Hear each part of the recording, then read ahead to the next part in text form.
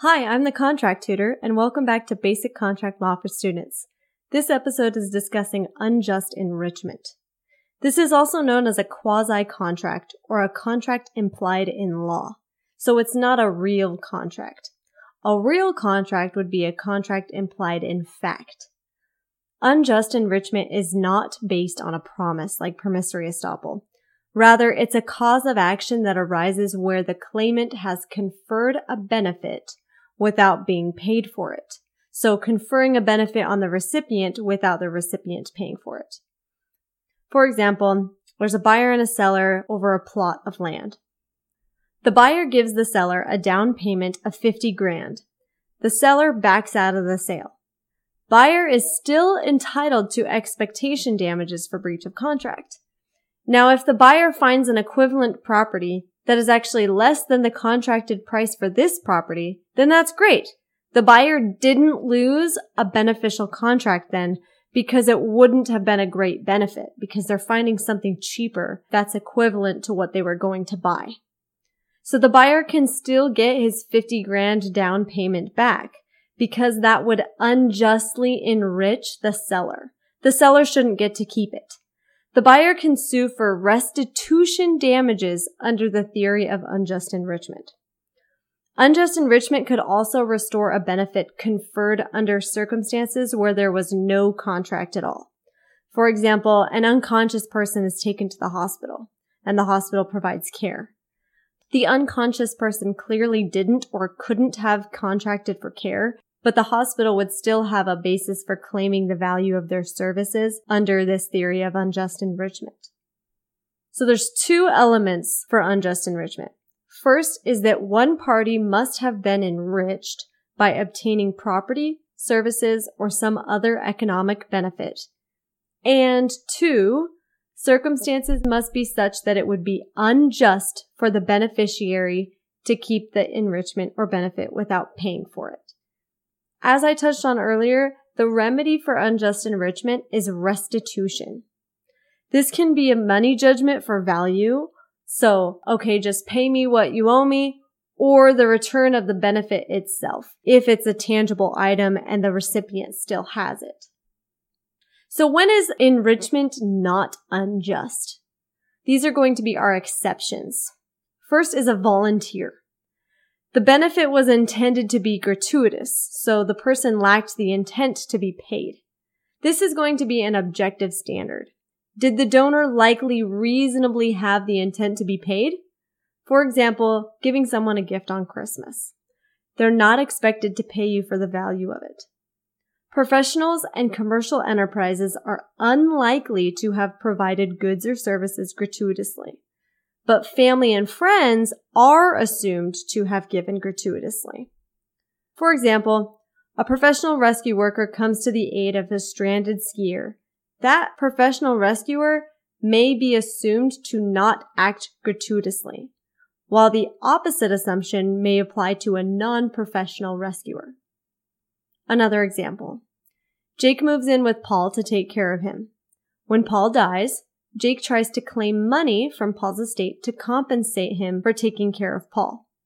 The court says no, that Jake can't take money because he did it out of friendship and there was no contract. There was no unjust enrichment there. Our second exception is an officious intermeddler. This is where the benefit was unjustly imposed. So this person imposes an unrequested benefit under circumstances that did not justify conferring the benefit without the recipient's prior consent. However, if the imposed benefit can be rejected and returned, then it must be. For example, a squeegee guy at the stoplight. So he's giving the benefit without prior consent of the driver, and a clean window isn't something that the guy can just take back. Another example. And I believe this one comes from my casebook that I read last year. Cole gives Kelly $6,000 to repair a duplex that Kelly applied for a loan to get. So Kelly wants to move into this duplex. Kelly spent more than $6,000 in repairs and was denied the loan. Kelly tries to get the value of his repairs. the court says that Kelly assumed the risk that repairs would benefit Coles instead of himself if Kelly was denied the loan. This is because the repairs were incorporated into the property, so they can't be returned, and Kelly isn't going to be able to move in because he was denied the loan. So Kelly imposed the extra cost on Coles without consent.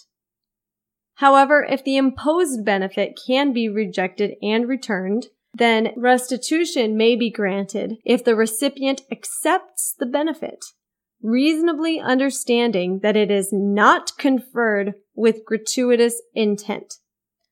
So now if Kelly's repairs include a removable AC unit and Coles didn't demand Kelly to take it away, and instead Coles kept and used it, then the enrichment would be unjust, despite the initial imposition of Kelly installing it without asking.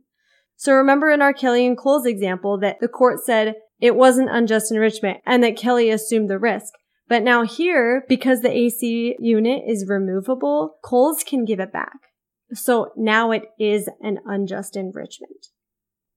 So an exception to an officious intermeddler is a good justification for conferring the benefit without asking first. The strongest justification for conferring an unrequested benefit is to avert harm in an emergency that requires immediate action. So remember at the beginning of this episode, I gave an example of an unconscious person being taken to the hospital and rendered services. That would fall under this exception. So the unconscious person would still have to pay for those services. So now just to conceptualize this a little better, are two exceptions to unjust enrichment. So an enrichment is not unjust when a person is a volunteer or an officious intermeddler.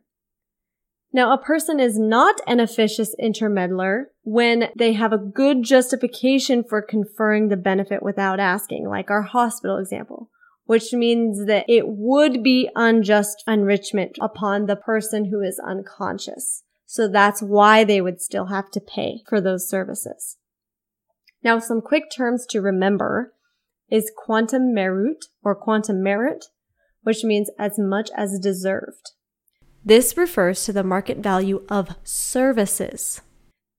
Another term to remember is quantum valebant or valebant, which means as much as they are worth. This refers to the market value of goods.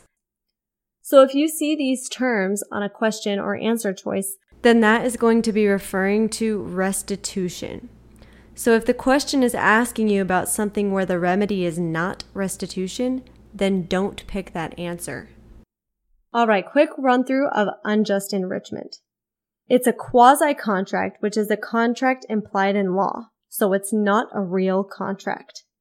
There's two elements. One party has to be enriched, and it would be unjust for that enriched party to keep it without paying for it. The remedy is restitution. And enrichment is not unjust when a person is a volunteer or an officious intermeddler.